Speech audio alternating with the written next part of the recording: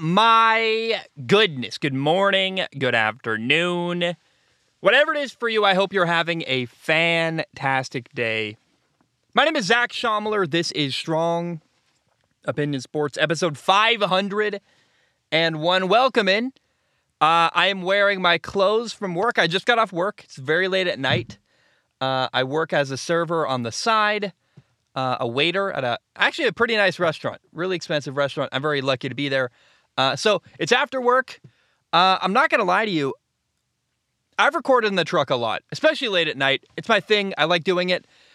This is the first time I've ever felt sketched out while recording in the truck. I backed up. There's a bush behind me. Guy walks out of the bush with a pipe. And I'm like, that's interesting. So let's hope that the guy with the I don't want to say pipe again. I guess I already did. Let's hope he doesn't walk out of the bushes and bother the podcast. I don't think he will. I said, hey man, hope you have a good night. I'm working. If you could give me some space, that'd be awesome. He did. I think we're good. I communicated with him, but I don't know. I don't know if you ever interact with people that sleep in bushes very often. I don't trust that they're maybe the most logical and reasoned people in the world. Although, hey, I'm the guy recording a podcast in a pickup truck at 11:35 p.m. Maybe he thinks I'm the crazy one. So, fair enough.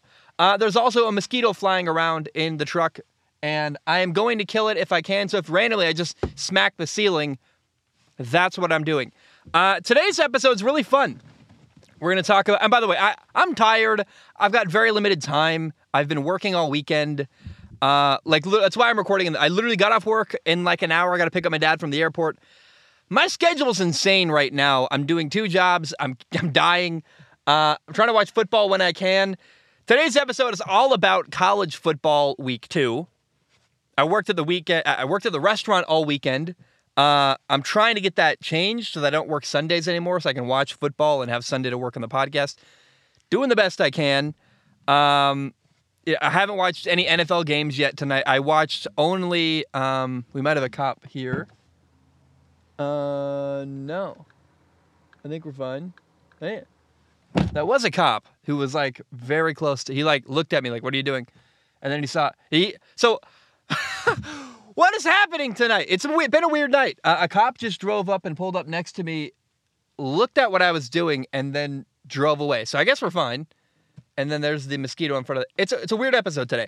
I've been working all weekend. I have watched college football week 2. I have not watched much of NFL week 1. I've really only watched the Bills-Rams game.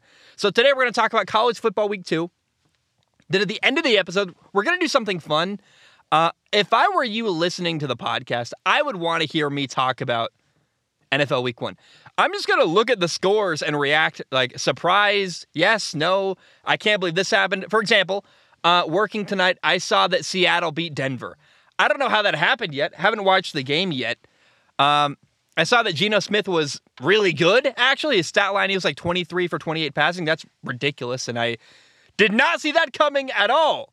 So we can do stuff like react to that, and then in the next episode, I've actually watched all the games and can break them down with my thoughts. But sharing an initial reaction, I think is actually going to be kind of fun. And I don't think you can ever have too much NFL content during NFL season. During the NFL season. Let's jump into college football week 2. Number 1, Alabama barely, and I mean barely, beat Texas on Saturday. Alabama won 20-19. And it required a last-second field goal to get the victory. I expected Alabama to win this game. I guess I kind of got that right. But look, I was dead wrong about this game. I did not expect this game to be as close as it was. And going in, really, my big question was, could the new Texas quarterback, Quinn Ewers, cause Alabama some problems? And oh boy, did he cause Alabama problems. It was awesome. I had so much fun. Texas really challenged Alabama. And after a great start, unfortunately, Quinn Ewers got hurt and he left the game early. And I just can't help but believing that if he played the whole game, Texas probably would have won. By the way, it's late at night. Lock in the car. Talked about the guy in the bush. Let's hope he doesn't bother me. I repeat this. If Quinn Ewers played all game, I think Texas wins this football game. Quinn Ewers was 9 for 12 passing with 134 yards he was rolling. They were really moving the ball. He was challenging Alabama vertically.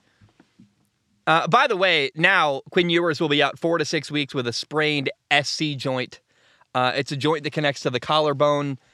That sucks, man. I really, really enjoyed watching Quinn Ewers in the first 2 games of the year for Texas. And without him, Texas was not very much fun to watch.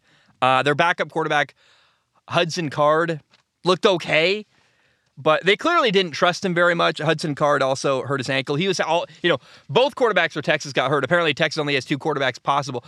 It's kind of a weird thought. You're in Texas. You're the University of Texas Longhorns. You only have 2 quarterbacks that can throw the football on your roster. It's kind of weird. I've always thought this. It's a very naive thought. I know great quarterbacks are rare, but dude, these guys that play for Texas play at a legendary Texas high school football programs. Hudson Card is the best backup you got. I kind of can't believe that.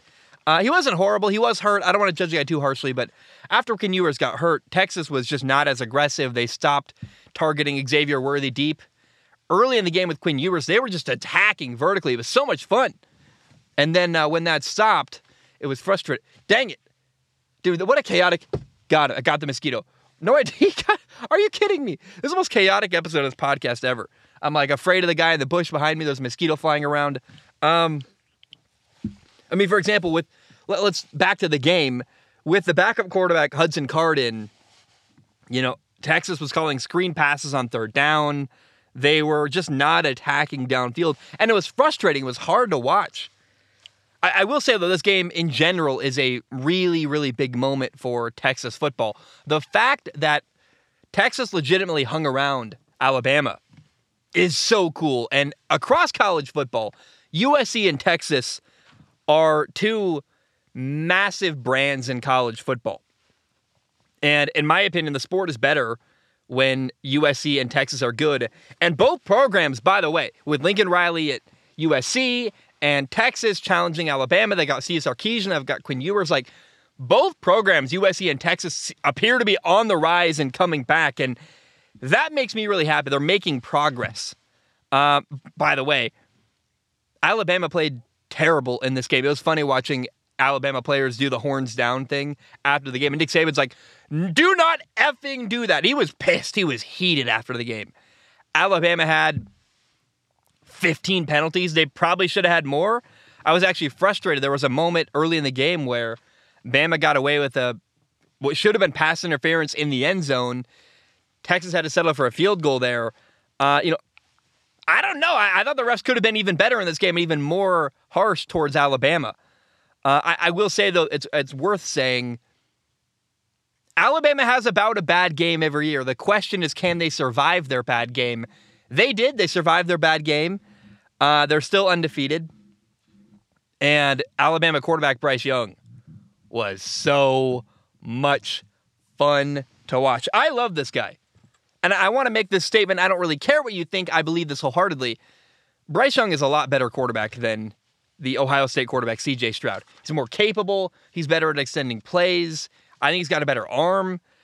Some people say that's blasphemous. They're C.J. Stroud stands. C.J. Stroud is fine. He's a good quarterback.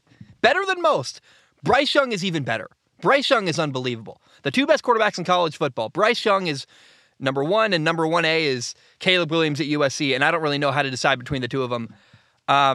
Bryce Young's ability to extend plays, and Bryce Young spoils me because watching him play football makes me hate watching a lot of other quarterbacks. Will Levis, the quarterback at Kentucky, is really good. Yet after watching Alabama, Texas, I was like, I got to watch Will Levis, the quarterback at Kentucky.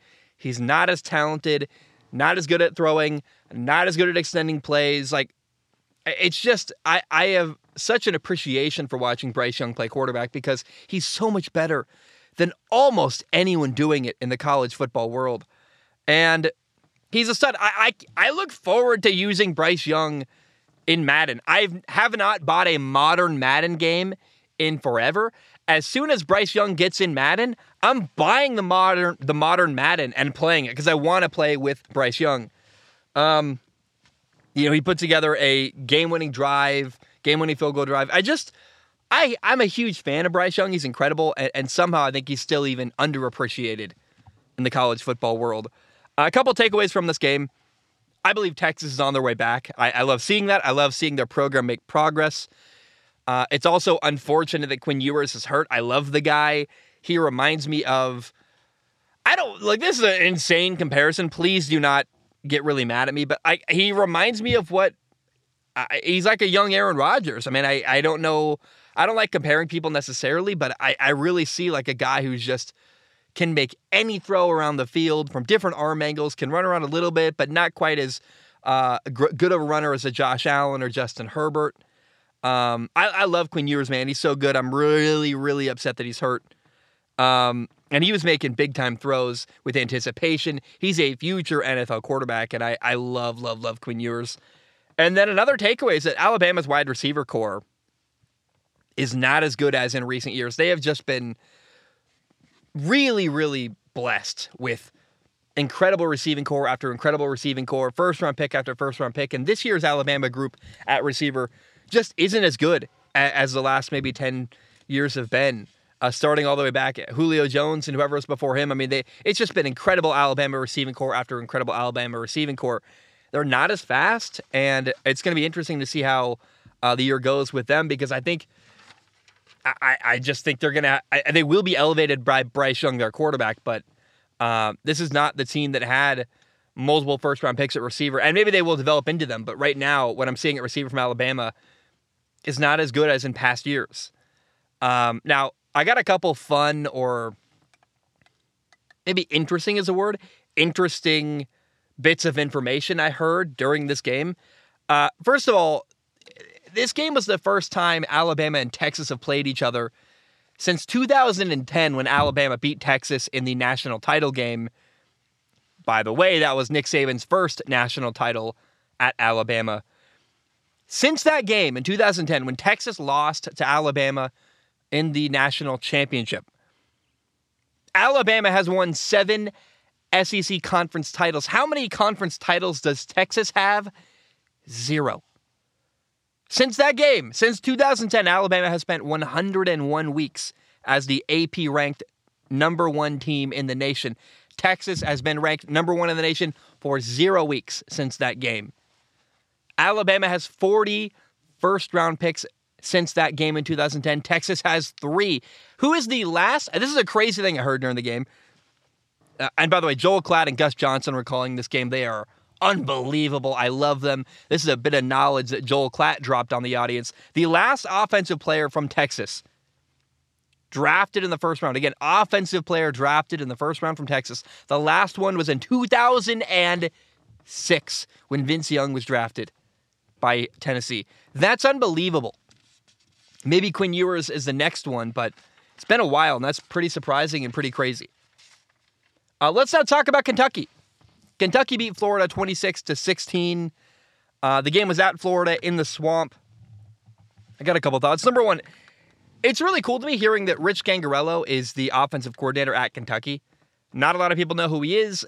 He worked with the 49ers for a while. He was once the Denver Broncos offensive coordinator. I thought he got unjustly fired by Denver when I thought he did a really good job with not a great quarterback room in Denver at the time. So happy to see Rich Gangarello at Kentucky. Good for him. Number two, I was actually underwhelmed by Kentucky quarterback Will Levis in this game. I've been told how great Will Levis is. He's a future first-round quarterback, a franchise quarterback, yada, yada. And Will Levis is fine. He's chiseled as all get out. I wish my body looked like his. It's incredible. He's an impressive specimen as an athlete, but he does a lot of stuff well. He throws a ball well. He can extend plays a little bit. He's a fairly decent decision maker, but he's solid at everything. There's nothing that Will Levis does that really wows me and makes me feel like that's amazing.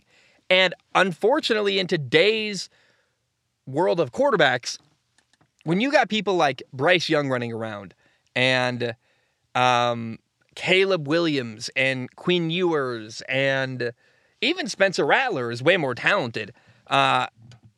People like, Will Levis, who are just solid at everything, are kind of being forgotten about. And I'm not trying to slight him. I'm just saying, I was not dramatically impressed by Will Levis, and I felt weird about that. I felt kind of guilty. He's more polished than Anthony Richardson, by the way. Will Levis is way more polished and a better quarterback right now today than Anthony Richardson, the quarterback at Florida. But Anthony Richardson is way more physically gifted and has way more potential as a player. So I'm really curious to see how the year goes for Will Levis. I didn't see he did nothing bad. I want to be clear. Like, there's nothing he did that I'm like, oh, that's a bad habit. He's just fine. And as the year goes on, I'm curious to see how he does. October 1st they play at Ole Miss. That'll be interesting. October 8th, when Will Levis and Kentucky plays South Carolina, that'll be fun to see. They play at Tennessee on October 29th, November 19th, you got Kentucky against Georgia. How does Will Levis play against Georgia's defense? That'll be a really interesting test to kind of get a feel about how good he is. November 26th, they play Louisville. We got 5 really big games ahead for Will Levis that I'm going to use to judge him and kind of figure out how good he is. But I didn't see anything bad from the guy, but I was underwhelmed based on how hyped he's been and how much I've been told he's a first-round quarterback. We'll see. But right now, I'm not sold. I'm not convinced about Will Levis, the quarterback at Kentucky. Now, the theme from this game, the number one storyline to me from Kentucky beating Florida 26-16, is that the Florida quarterback, Anthony Richardson, is incredibly, immensely talented, but he's also very much still learning and developing as a quarterback. Anthony Richardson was frankly, kind of an abysmal 14 for 35 passing with 143 yards, 0 touchdowns, 2 interceptions. He had an ugly pick six that was terrible. He had a lot of throws that were errant. He had guys open. He missed them. He threw high. He threw inaccurate. Now, as an evaluator, you watch Anthony Richardson and you're just blown away. You're like, this kid the velocity on the ball is unbelievable. He's big. He can run. He's got a lot of potential. Anthony Richardson does. But potential doesn't matter if you don't improve. He's been inaccurate at times. He had a bad pick six. He really needs to learn how to use touch.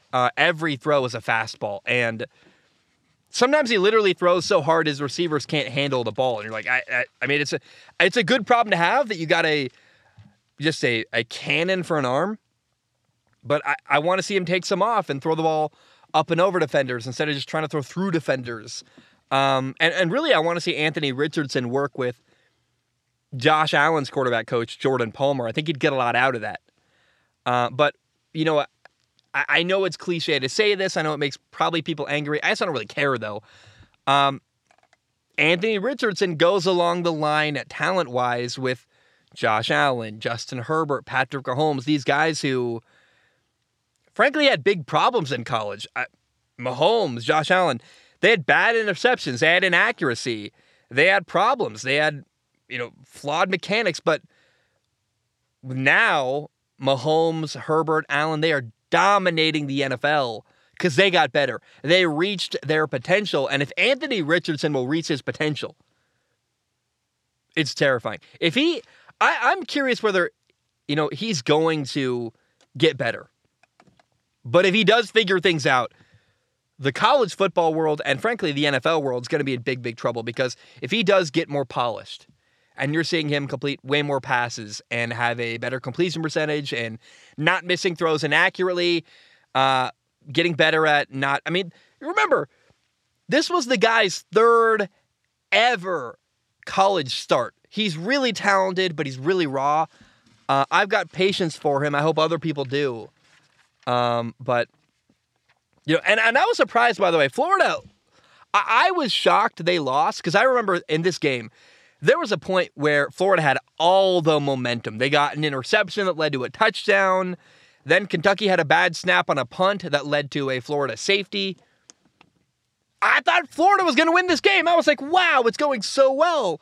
But Anthony Richardson made too many mistakes and was not good enough to win this game. I thought he kind of held this team back, actually. And I don't like saying that, but I want to see Anthony Richardson get better because the talent is clearly there. It's really impressive what he can do on the football field, but he's a ways from being as good as he needs to become a top-level prospect in the NFL. And I guess he's a good prospect, but he's got to get better as a quarterback to win games and to also, succeed in the NFL.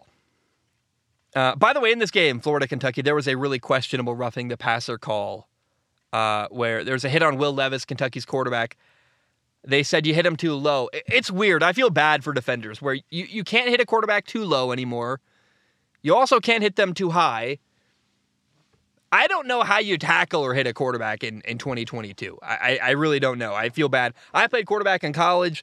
I feel terrible for defenders. I don't know how you would tackle or hit a quarterback anymore. Yeah, I guess you just don't.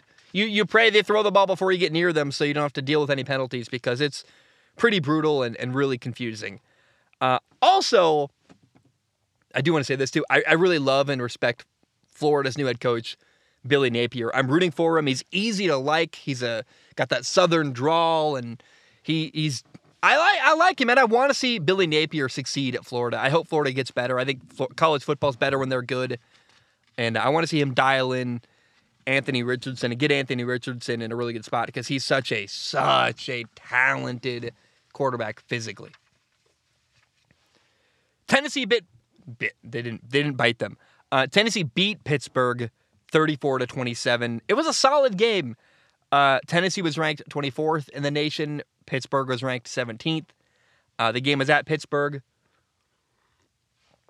Pittsburgh quarterback and friend of the show, Kedon Slovis, had a decent game, but then he got hurt, and it sucked. He did not play in the second half at all.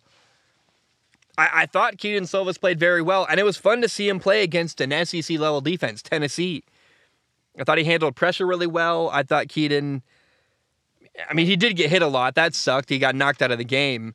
But he did really well when he was playing, got the ball out of his hands very quickly. He beat pressure and beat blitzes. He was accurate. He had one bad play the whole game, and it was just bad luck. He was throwing the ball high on the back of the end zone, kind of along the back line high where only his guy could get it. His receiver put his hands on the ball. Receiver tips the ball up in the air, got picked off in the end zone. Had one interception on the day, but it was actually not his fault at all. So I hope Kedon, we're not really sure what his injury is as of right now. We'll see what happens there. But I hope he's okay, and I hope we get to see more of him because he played very well against Tennessee. And by the way, Pittsburgh did not look overmatched by an SEC program, Tennessee. Like, they're playing an SEC-level team, but they didn't look physically outmatched at all. They could hang. And I also think losing to Tennessee doesn't hurt Pittsburgh that much because it's a non-conference game. It was a highly ranked team, and you can still win the ACC title and be fine. It's just not going to... Pittsburgh wasn't going to win a national title, but they want to win their division and get a good bowl game, and that's still a very, very achievable goal if you're Pittsburgh. Now, I do wonder, I think Pitt would have been able to win if Kedon Slovis hadn't gotten hurt. They lost their starting quarterback. They also missed 2 field goals in the second half. And the backup for Pittsburgh, their quarterback, Nick Patty, their backup quarterback, did his best, but the offense just was not the same at all after Kedon Slovis left the game injured. And I will say, too, I'm still not quite sure what to make of Tennessee quarterback Hendon Hooker. We'll see. My mind is not made up. I don't really know what to make of him yet. I saw one game. He was interesting. There are some big games ahead for Hendon Hooker in Tennessee. Like, the next 4 games for Tennessee in a row are going to be Arkansas, Florida, LSU, then Alabama. That's like an insane run of really tough games all in a row. Later they play Kentucky, then Georgia and South Carolina. Hendon Hooker looked really good against Pittsburgh. He was, good is maybe relative. Looked very solid, I would say. 27 for 42 passing, 325 yards, 2 touchdowns, no interceptions. I love hearing that. This offense goes so fast, by the way, Tennessee's offense. It's like insane how fast their tempo is. And I just, look, 1, 2, 3, 4, 5, 6, 7 big games. Arkansas, Florida, LSU, Alabama, Kentucky, Georgia, South Carolina. That's a lot of really good SEC teams on Tennessee's schedule, and they're going to test Hendon Hooker, and I can't wait to see how it goes because we're going to find out how good he really is as the year goes on. Arkansas beat South Carolina 44-30. I like watching Arkansas. I like their coach, Sam Pittman. I like their quarterback, KJ Jefferson. He's a stud, man. KJ Jefferson, 6'3", 242. Can runs really powerfully, by the way. He's a big guy. And I kind of think that between Will Levis at Kentucky, Hendon Hooker at Tennessee, or KJ Jefferson at Arkansas, I think if I had to pick between those three guys to be my quarterback at the college level, I might most want KJ Jefferson. I'm really curious what's going to happen with KJ Jefferson after college because he doesn't have the best arm. Throws an okay ball, but he's a great athlete. I think he could play tight end at the NFL level. Be like a Taysom Hill level player maybe with using the talents he has. I think he'd be incredible as like an XFL quarterback at a lower level. Time will tell. Maybe some team sees him as an NFL quarterback. I'm not sure, but I'm really interested to see what the future holds for Arkansas quarterback KJ Jefferson. Now, the joy of this game for me, though, was watching South Carolina quarterback Spencer Rattler. This was his first game against another SEC opponent with his new team, South Carolina. I thought that Spencer Rattler did very well. He's a good quarterback on a team that's not very good. And actually, playing at South Carolina is going to be very good for him because it's going to help prepare him for the NFL. He's going to have to develop better habits if he wants to win and succeed at South Carolina. His teammates, the players around him, are not going to be way better than the competition like he had at Oklahoma. At Oklahoma, his receivers were just way better than everybody. Guys were wide open. It was a different setup and scenario completely. At South Carolina, for Spencer Rattler, the margins are smaller. The game is going to be tougher for him, and that's going to be good for him. It's going to challenge him a lot. He also got humbled. He lost his job, had to transfer. I think he is going through a journey that's going to be really good for him as a quarterback. And like I said, he did very well against Arkansas. He was 24 for 39 passing, 376 yards, 1 touchdown, 1 interception. But I can't say it enough. Spencer Rattler made a ton of massive throws. I mean, he's a future NFL quarterback for sure. His arm is unreal. Threw some nice back shoulder throws along the sideline. He was making big throw after big throw. He had like a touchdown on 3rd and 17 where you're like, what? All right. That's Spencer Rattler. He's very capable. He's not on a great team. He's kind of held back, but he's such a impressive talent. And I really think this year, Spencer Rattler just has to do the best he can do. Worry about you. You're probably going to lose a lot of games, but you can make every drive, do the best you can with every drive. And kind of reminds me of, I hate saying this, but Deshaun Watson, his last full season in Houston, played on a terrible team, and he played like an NFL MVP. Like, he played great in spite of the fact that the team around him was terrible. And he had 1 interception where he was trying to make a play. They were losing. He tried to throw the ball to the end zone and thread the needle. Got picked off. Not a great play. That's what I mean. Like, the margin for error is so small for Spencer Rattler this year at South Carolina. For him to only have made 1 real mistake all game, I think is pretty good. But it's in a losing season on a not a great team, like, you can't afford to make mistakes like that. So South Carolina is going to be really, really good for Spencer Rattler. BYU beat Baylor in double overtime. BYU was ranked number 21 in the nation. Baylor was ranked number 9. The game was at BYU. I love Kalani Sitake, the BYU head coach, by the way. Big fan of him. I saw him hugging, I forget the name of the guy from Baylor, a guy who transferred. He grew up in Salt Lake City, went to LSU, then transferred to Baylor. They were hugging after the game. They're both, they got a cultural connection there. And I really like seeing that. I just think Kalani Sitake is good for football in general. I really like him. But anyway, the game was at BYU. It was a tie game with 13 seconds left in the fourth quarter. BYU was kicking a 35-yard field goal to win the game, and they missed. It was painful. They missed the field goal. And then in overtime number 1, both teams missed what would have been game-winning field goals. Baylor had the ball first. They had an awful miss with their kicker. Then BYU got the ball. They thought they were going to kick a field goal to win the game. And their kicker missed the game winner for the second time.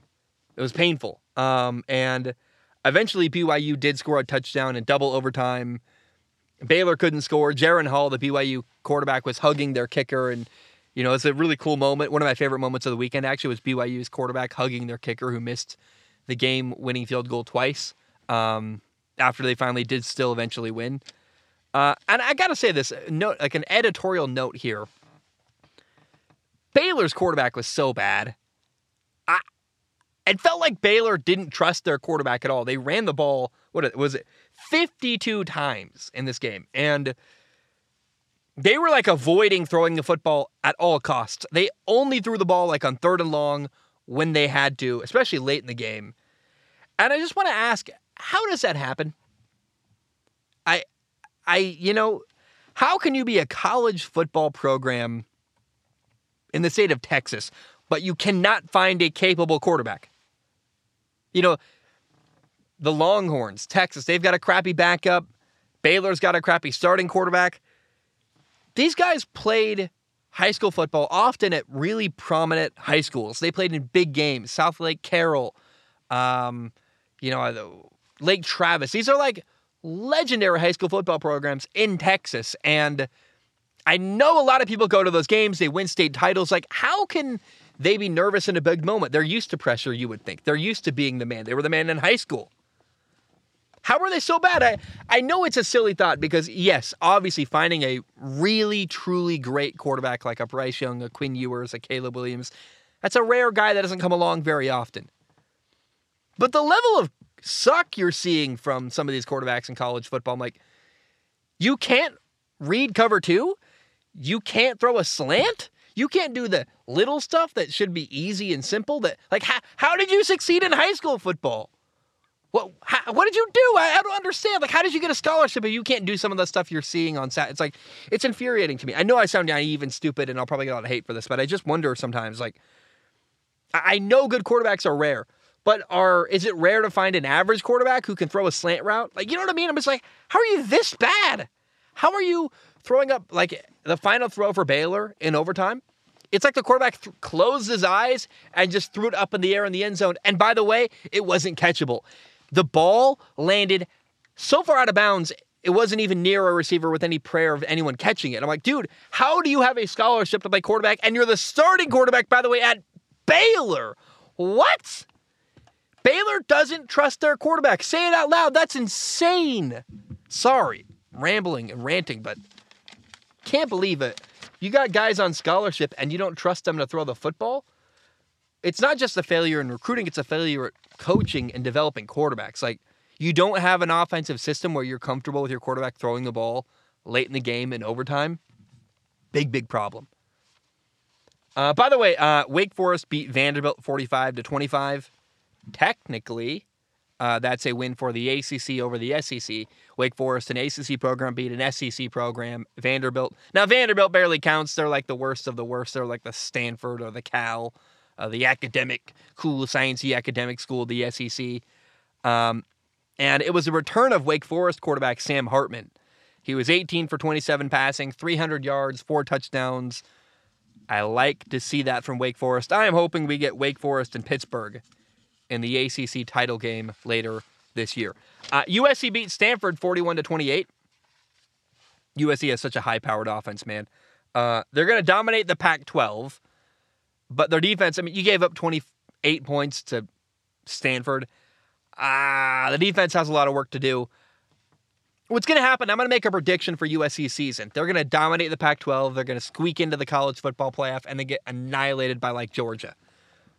Very similar to what happened when Oklahoma made it to the college football playoff under who is now the USC head coach, Lincoln Riley. USC, though, in 2-3 years are going to be dominating. I really believe that because Here's why I'm a big believer in the Lincoln Riley era at USC. They're using the setting of LA to, recruit people, saying, hey, we got money, we got movie stars, we got lots of glitz and glamour, we got beaches, it's nice, our campus is beautiful. Oh yeah, by the way, we've got NIL money, and a lot of it, and it's working. They're bringing in big name recruits at USC. So I think in a couple of years, USC is going to be like back where they're really legitimately competing at a national level. Right now, they're at a level where they're just going to dominate the Pac-12, who's pretty crappy anyway, and they'll look good all year until they get to a big moment, and then they'll lose to like a Michigan or an Ohio State or a Georgia or an Alabama, something like that, and it'll get ugly. But they got the best quarterback in college football, Caleb Williams. He was against Stanford. Caleb Williams was 20 for 27 passing, 341 yards, 4 touchdown passes. Jordan Addison, their star receiver, the Blinkata, I can never say this. Blinkata, I give up. The best receiver award in college football. There's some way to say it. I always forget it, and I can't say it properly. Jordan Addison won the award for best receiver in college football last year. Against Stanford, he had 7 catches for 172 yards and 2 touchdowns. So far this year, in just 2 games, by the way, Jordan Addison has 4 touchdown catches, and last year he had 17, which was the most in college football. I think he's going to have even more this year, which is an insane thought, but no one's going to be able to guard him. And I don't know, man. Again, I say this one more time. The 2 best quarterbacks in college football, and it's really not that close, are Caleb Williams and Bryce Young. It's them, and then everybody else below them. Now, Michigan dominated Hawaii. It was Michigan beat Hawaii 56-10. It was 42-0 at halftime. Hawaii looked so bad, and it's not even funny. It was embarrassing for Hawaii. Their first drive was abysmal. Now, Michigan quarterback J.J. McCarthy was 11 for 12 passing with 229 yards, 3 touchdown passes. And finally, hallelujah, J.J. McCarthy has been named the Michigan starting quarterback. I love it. I said it for a long time. This is who I wanted to watch play. This is the guy I wanted to win the job. I do wonder, did we even need a quarterback controversy, though? Hey, Jim Harbaugh, you really needed 2 games to decide who your starting quarterback was? It was J.J. McCarthy the whole way. Why did Cade McNamara need to start a game? Why was it a hard decision? What's going on? Was it just to appease the locker room? Maybe it seems weird to me why. Maybe just trying to give respect to Cade McNamara, and they started him in a game they knew they were going to win week 1. I don't know. But I'm glad to see J.J. McCarthy as the starting quarterback week 1, and Cade McNamara is a very capable backup that if J.J. McCarthy gets hurt, he can come off the bench and still bring something good to the table. But J.J. McCarthy's dynamic and a great athlete and fun to watch and can extend plays, and I just can't imagine watching Michigan football and having to watch Cade McNamara any longer when you got a really talented young quarterback like J.J. McCarthy sitting on the bench. What a shame that would have been. And he was already on the bench for way too long, and I'm really glad to see J.J. McCarthy now as the starting quarterback at Michigan. We had a bunch of upsets, by the way, this weekend in college football week 2. Unranked Appalachian State beat number 6 Texas A&M 17-14 at A&M. Pretty hilarious, fun to watch that. Especially after Texas A&M was dominating and recruiting this offseason. You're like, all that to lose to App State. Okay. All right. Whatever. And by the way, I forget the name of somewhere in North Carolina. I think it's Boone, North Carolina. I looked it up. That's where Appalachian State is. Looks like a cool little town. I want to go there someday. That mountain range, West Virginia, North Carolina. I want to go check, a little bit of, I believe Kentucky's got some of that. They got hollers in Kentucky. I love the TV show Justified. I want to go check out that area of the world. I bet it's really interesting and different from a lot of other places. Georgia Southern beat Nebraska 45-42. How embarrassing. Nebraska lost to a Sun Belt team. They're now 1-2 to start the year, and they fired their head coach. Nebraska fired their head coach, Scott Frost. In total, in 4 years and 3 games, Scott Frost went 16-31 at Nebraska. That's awful. And one of those years is like the Rona year in 2020. That's hard to judge, but I was so hopeful when Scott Frost was hired at Nebraska. In fact, I've talked about this before. I tried to walk on at Nebraska. I was such a big believer. I'm like, I want to be there. I don't care if I never play. I want to be part of that locker room. That'll be fun. I love Scott Frost. It's going to be awesome. When he got hired, he just gone 13-0 at UCF, Central Florida, and beat Auburn. And I think he should have stayed at Central Florida, man. Central Florida was a way better place to recruit than Nebraska. Nobody wants to go to Nebraska. There's not a lot of great recruits out there. You got to convince guys to go to a terrible is the wrong word. I bet Nebraska's awesome. I've never been there. But when you're competing against Miami, USC, even the Alabamas, the LSUs, the Floridas, I would rather go to Central Florida than Nebraska. How do you recruit to Nebraska? That's a tough question. I don't have the answer to that. And, he left Central Florida to go home to Nebraska where he played college football and won a national title. Scott Frost did. And he was loyal to the place he's from. And his loyalty, they tried. I guess they kept him around a long time, but it wasn't ultimately rewarded. He got fired. And I just wonder, who's going to go to Nebraska next, and are they going to succeed? Because I don't know how you recruit to Nebraska. It's a disaster. I hope to see Scott Frost coaching again someday. I'm rooting for him. Maybe he goes to Alabama and becomes their next offensive coordinator and then coaches the Houston Texans or something. I don't know. I want to see a redemption arc for Scott Frost because I really like him, and I thought he had a promising young career before he decided to ruin it and go to Nebraska. Unranked Marshall beat number 8 Notre Dame 26-21. What a crazy thought. At Notre Dame, by the way. The week after Notre Dame competes for quite a while and loses an intense game against Ohio State, they follow that up by losing to Marshall. What a crazy thought.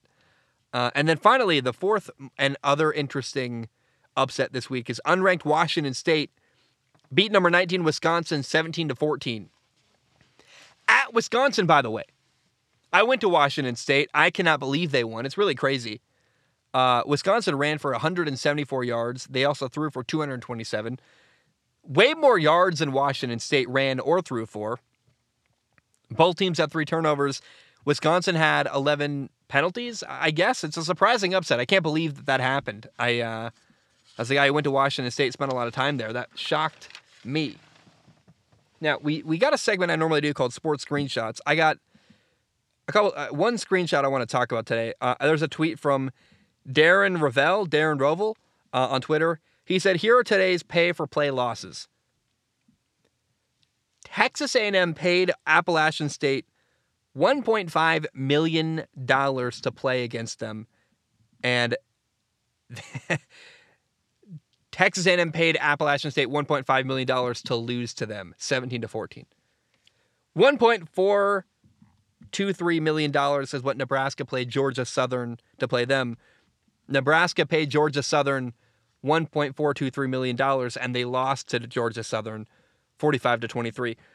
And Notre Dame played Marshall $1.25 million to play them, and Marshall beat them 26-21. Insane stuff. Imagine paying a low-level college football team to play you and then losing. Oh, you're paying them to beat you. How awful. It's just a weird thought. Right now in college football, this is the AP Top 10. Number 1 is Georgia. I agree with that. I watched the last 2 weeks. Georgia's unbelievable. They're the best team in college football. They just are. Stetson Bennett's playing great. I'm all in on that. Alabama's ranked number 2. I also agree with that. Ohio State is 3rd. Michigan is 4th. It'll be interesting to see how long it'll take until Michigan... You can't have both Michigan and Ohio State at the top of the college football rankings. Clemson is ranked number 5. They're a fraud, in my opinion. They got to make a change at quarterback. Oklahoma's ranked number 6. USC is ranked number 7. I think we're going to see USC slowly climb up the rankings as time goes on. Oklahoma State is number 8. Kentucky's number 9. And Arkansas is number 10. 1, 2, 3, 4 of the 10 are SEC programs, and that is fitting and makes a lot of sense to me. All right. Give me 1 second. I got to blow my nose. Let's talk about NFL Week 1. I haven't watched the games yet. I've only watched Thursday Night Football between the Bills and the Rams. I've been busy working at a restaurant. I work at a restaurant on the side as a server. But I want to have some fun. I want to share my reactions to each NFL Week 1 game. And I want to start with the most recent games and work our way backward towards Thursday Night Football. So on Monday Night Football, can you believe it?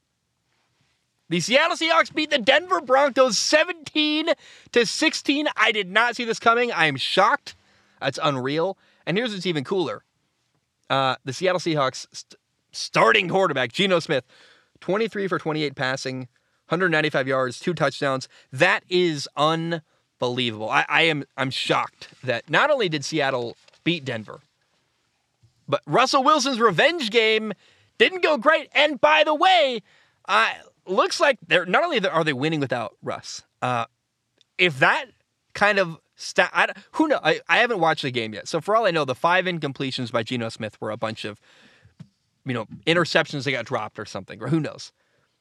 But if Geno Smith does play well all year, can you imagine if he became the Seahawks franchise quarterback? A guy they basically got for nothing.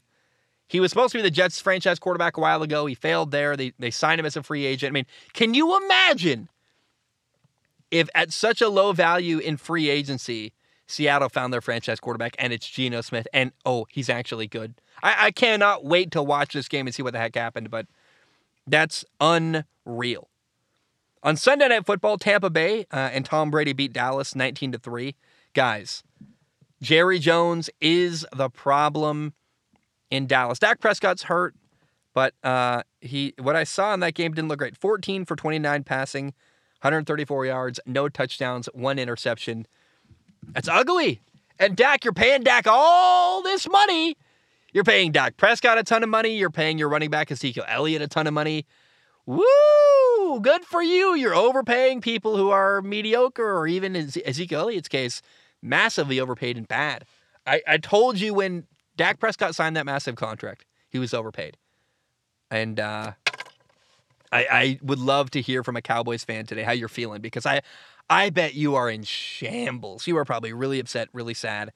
I think Dak even, let me check this out. I think Dak actually got hurt in this football game. Dak Prescott, injury, I believe.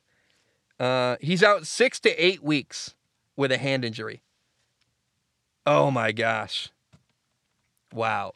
Season over for Dallas already.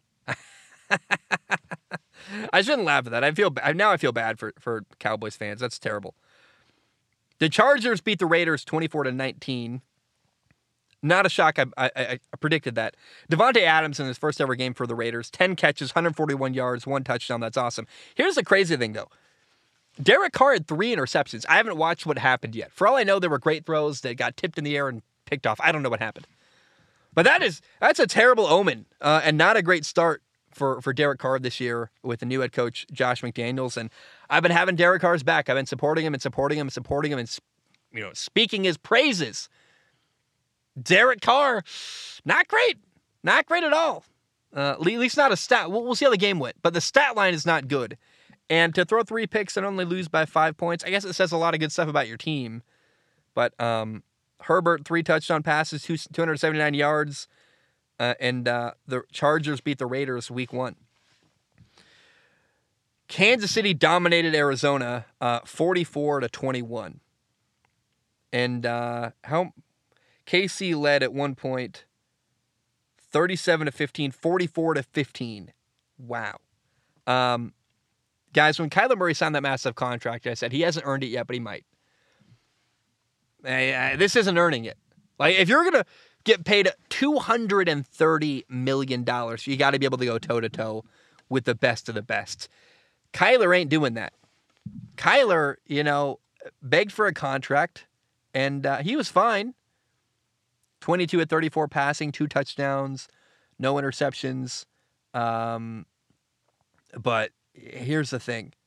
When you're playing Patrick Mahomes, who goes 30 for 39 passing, 360 yards, 5 touchdown passes.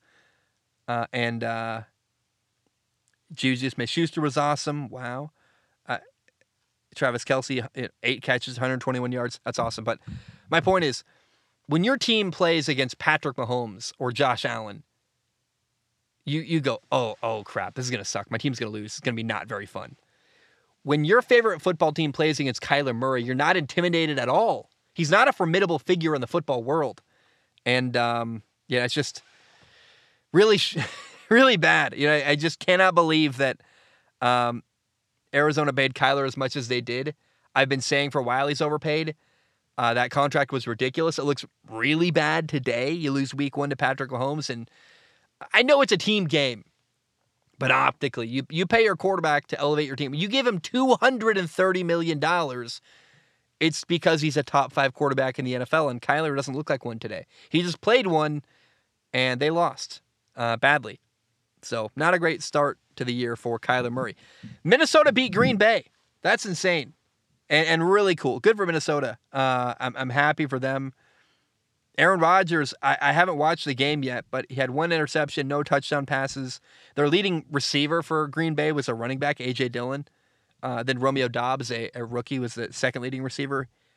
Who had the second leading receiver, 37 catches. Not a single Packers receiver had over 50 yards receiving. I would imagine, without watching the game, the receiving core was suspect. I saw clips of Rodgers, angry and not angry, but like looking not happy during the game. Great win for Minnesota. I'm so happy for them. And look, if this is their year, it started feeling that way. And Aaron Rodgers, man, I really am curious to see where they are at the end of the year compared to where they are now. Because I would imagine as the year goes on, Green Bay is going to get better and more in sync with their receiving core. But right now, not a great start. The Giants beat Tennessee. Tennessee missed a game-winning field goal. Daniel Jones was fine. He had Daniel Jones, the Giants quarterback. 2 touchdowns, 1 interception, 17 for 21 passing, which is really efficient, and I really, really like that. 188 yards. We'll see. I'm still skeptical about Daniel Jones, but I'm so happy for the Giants' new head coach, Brian Daboll. Great for him. What a good win. It's so cool to see him win his first ever game with a new team. That's awesome. The Colts, they tied Houston. What has it been, 10 years since Indianapolis won a Week 1 game? At least they didn't lose this year. They tied. Could not have expected that. If I remember correctly, Matt Ryan threw the ball 100 times in this game. Yeah, Matt Ryan, 32 for 50 passing. That's crazy. And Jonathan Taylor had 161 yards rushing, and they still couldn't beat Houston. What a crazy thing. Davis Mills looked pretty good. At least it's a good stat line. 23 for 37, 240 yards, 2 touchdowns.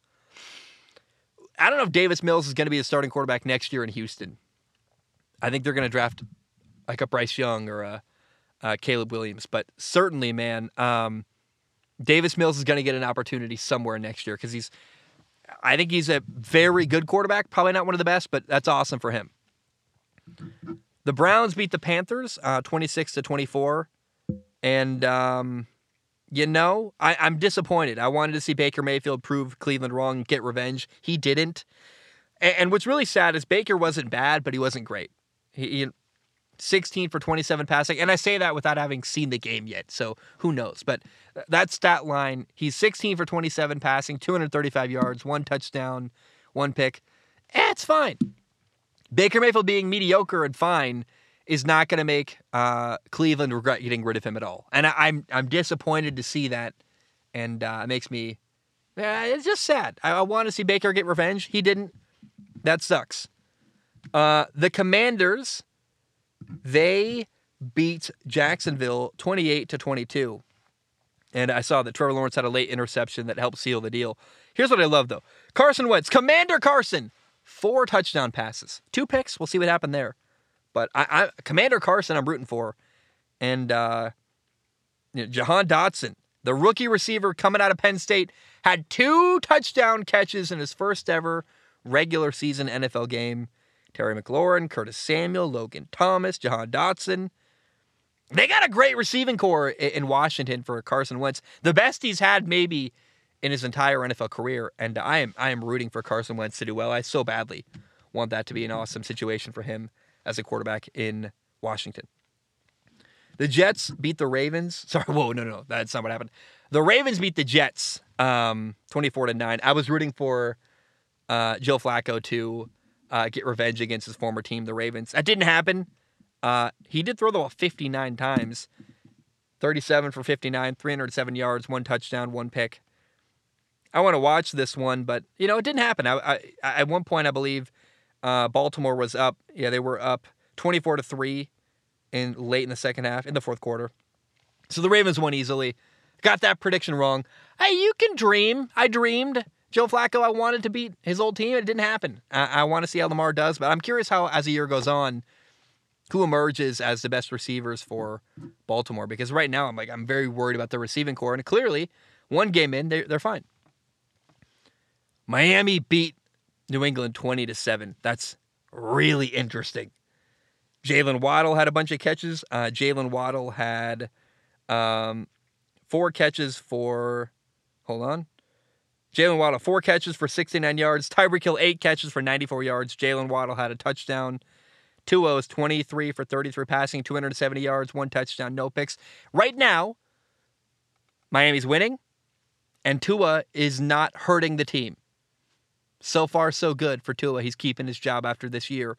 And the Patriots, how do Patriots fans feel today after losing to Tua? That's got to be a brutal loss and concerning if you're a Patriots fan.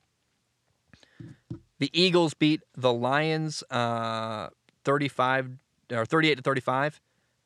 I think the Lions are better than people realize. I think Philly is much better than people realize. And, Philly ran for 216 yards. Jalen Hurts, 90 yards rushing, 1 touchdown. Miles Sanders, 96 yards rushing, 1 touchdown. Philly ran for 4 touchdowns. That's awesome. I think things are changing in Detroit, but I think Philly is a team that's going to win their division this year. And I think they're a dark horse Super Bowl contender. Pittsburgh beat Cincinnati 23-20. Joe Burrow had 4 interceptions in this game. I haven't watched what happened yet. For all I know, they were great throws. They got tipped in the air and picked off. But that's concerning if you're a Bengals fan. The sky isn't falling yet. Let's not panic. But not a great start to the year for Joe Burrow.